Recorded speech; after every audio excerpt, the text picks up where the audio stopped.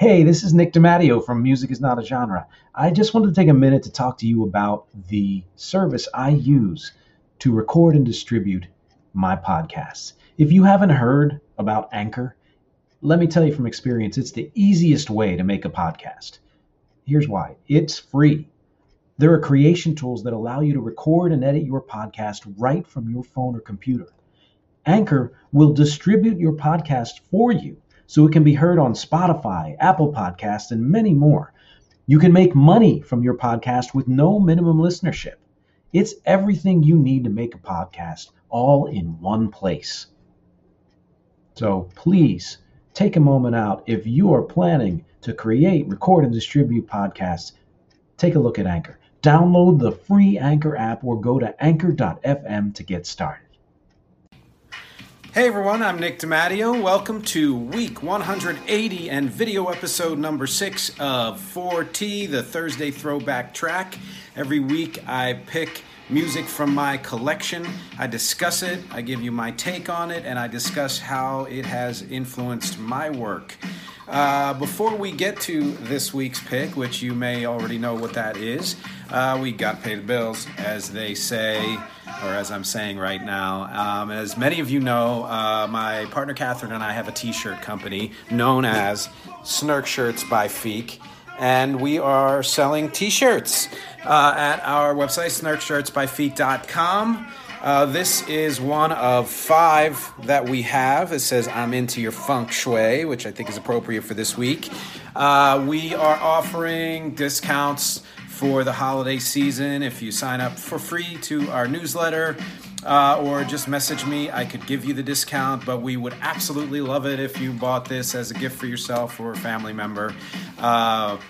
This character on the shirt, Feek, right here, who shouts all of the phrases called Snurks, I actually created when I was a kid back in the 80s, which is kind of appropriate for this week's music selection, which is an album that was released in 1984, and I'm going to do an impromptu run back here because I left it back here. And that album, if you haven't already guessed, is Run-D.M.C's debut album, also called Run-D.M.C. There are albums in everyone's life that change your world. Once you hear that album or a song from that album, nothing is ever the same again. I can list bands like the Beatles, Prince, The Cure, U2, even bands like the Violent Femmes, and geez, go on and on. I don't know, Nirvana, Pearl Jam, and up through the years, and certainly back before those years, Vince Guaraldi, since it's the holiday season, and those of you who know Charlie Brown music. All of these are albums that in some way changed my life, or changed the way I think about music, changed my world, essentially. And this album right here is absolutely 100% one of them. I actually had 3 copies of this album. Anyone who was from that era and or was a DJ might know why. But I won't make you guess, I'll tell you. And that is this. So I was a DJ for a long time. I did a lot of solo gigs, but mostly I DJed with a good friend of mine, Mike Smith.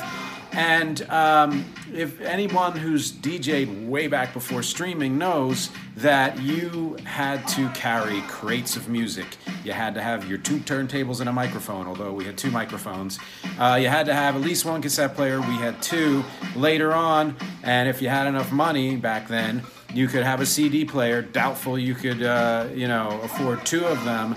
And then you needed your mixer, all your cables, your speakers at the table, etc. You needed a van, essentially, preferably one without windows so no one would steal your stuff. Or, like we did, we just maybe, packed it in the car as best we could or took a couple of trips.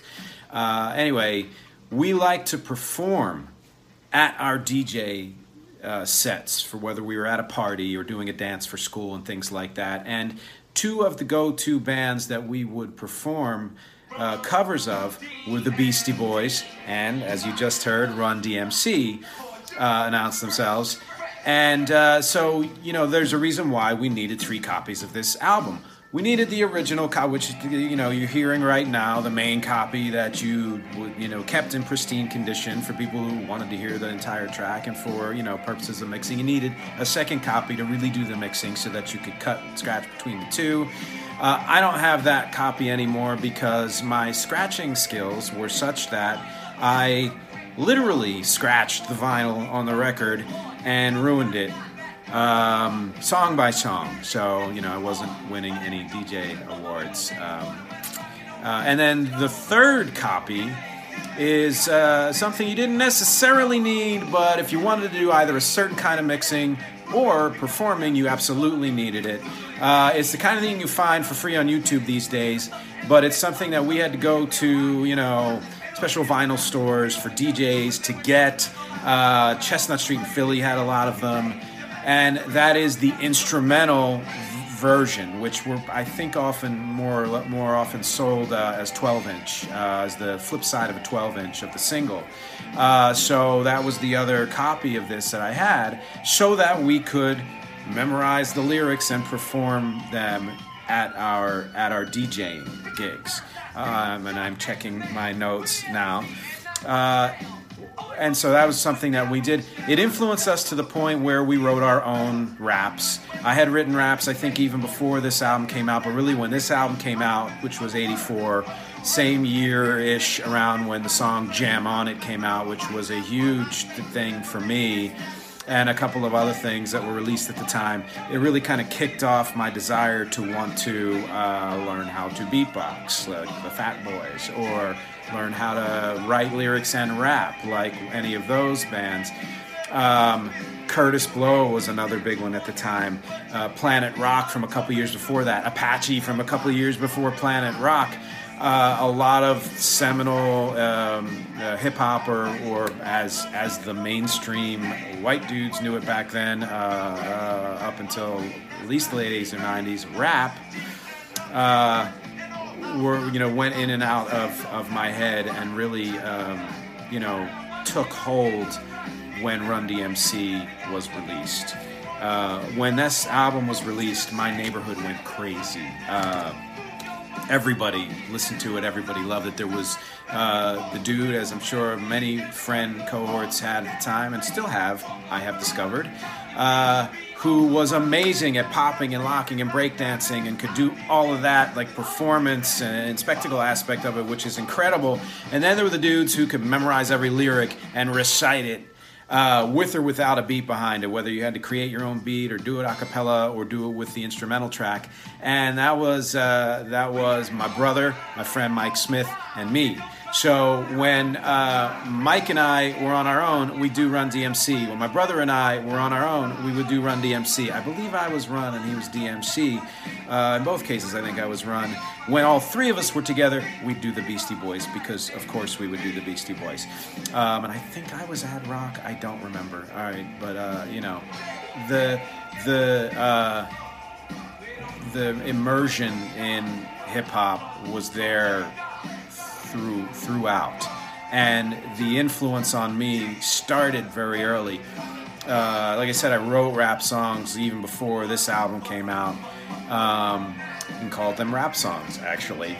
And then, but I didn't really record anything until a little later. I think the earliest evidence of something that I wrote that was recorded was the song that I shared just this past Saturday that features Mike Smith talking there at the beginning and doing the beatbox behind me as I do the, rapping of the lyrics that I wrote, which was, informally called I Wear Nikes, Michael Wears Vans. And yes, I did actually wear Nikes, and he actually did wear Vans, and neither of us wore Adidas at the time. You have to be true to yourself. So that was the earliest recording, I think, and unless I can find another one. But it continued on. My first professional studio demo, the last song on that was a song called Voices in My Head, back in 1992. Had a rap on it that I wrote, along with vocals, melodies, and all the other stuff. I wrote a rap section for a song, the band that I was in, Ape Cafe, a song called Mice. That was kind of a proto rap rock song. This was before, I think, before Limp Bizkit and certainly before Linkin Park. I think it was like 1995. And then the influence of rap and hip hop production carried through from the late 90s into the early O's. And some of the stuff that I did a little bit of it on my 2007 release Parts and Labor. I revisited it as a genre for the film company I was in for a while. And in fact, one of the theme songs to one of the projects we did was a hip-hop song that my good friend Daniel and I did together. And there's a video of it out there on YouTube, and it's on my page if you go to my YouTube page. And then more recently, in the last couple of years, I decided to revisit the genre again for myself. And one of those songs is in the text below. It's the link to the song The Power of Repetition Everlasting, which is going to be on one of my upcoming EPs. I'll be releasing 5 EPs next year. And that song will be on one of them. As always, I urge you to read the text below. It's an abridged version. Especially click the links. Click on the Run-D.M.C link. Learn more about them. Learn more about this album. It's if you haven't heard it, listen to it and understand why it's so important. Absolutely, please and thank you. Click on the link to my song. Listen to it. Share it. Post it. Repost it. Comment on it. Let me know what you think of it. Comment on everything that I've written here. Let me know if you have any favorites from this album. My favorites, although I think the whole album is a favorite, are probably Sucker MC's and It's Like That, if I had to pick two. I also once did an acoustic version of their song Wake Up. I put a melody to it and did it on acoustic guitar with a good friend of mine, back a few years ago. But really those two are probably my top favorites. Do you have favorites? Do you know it at all? Do you know Run-D.M.C at all? Do you like Run-D.M.C at all? Do you have another hip-hop band that you prefer over Run-D.M.C, either old school or new or in the 90s? Do you not like hip-hop at all? Do you like music that has been influenced by hip-hop? Do you like a completely different kind of music? Any comment is welcome because, as always, my goal here, other than to share music, is to foster conversation and connection. So that's it for this week's The Thursday Throwback Track. Thanks again for watching and listening, and I will see you next week. It's NFL draft season, and that means it's time to start thinking about fantasy football. FantasyPoints.com features industry-leading experts and prognosticators using proprietary hand-charted data to help you score more fantasy points. FantasyPoints.com is the place to go for whatever kind of fantasy football you play. Whether you play fantasy football, daily fantasy sports, or do a little bit of everything, Fantasy Points has the meticulously researched content to guide you to victory. And why wait for the fall? Fantasy Points also covers the new spring football league, the UFL. Join the guru, John Hansen, Scott Barrett, Joe Dolan, and other massive names in the fantasy football universe with an exclusive offer. Use code Pantheon for 15% off any Fantasy Points package, including the all-in package, with access to every article, tool, and data nugget that Fantasy Points has to offer. That's FantasyPoints.com and code Pantheon for 15% off at Fantasy Points. FantasyPoints.com, code Pantheon. Score more fantasy points.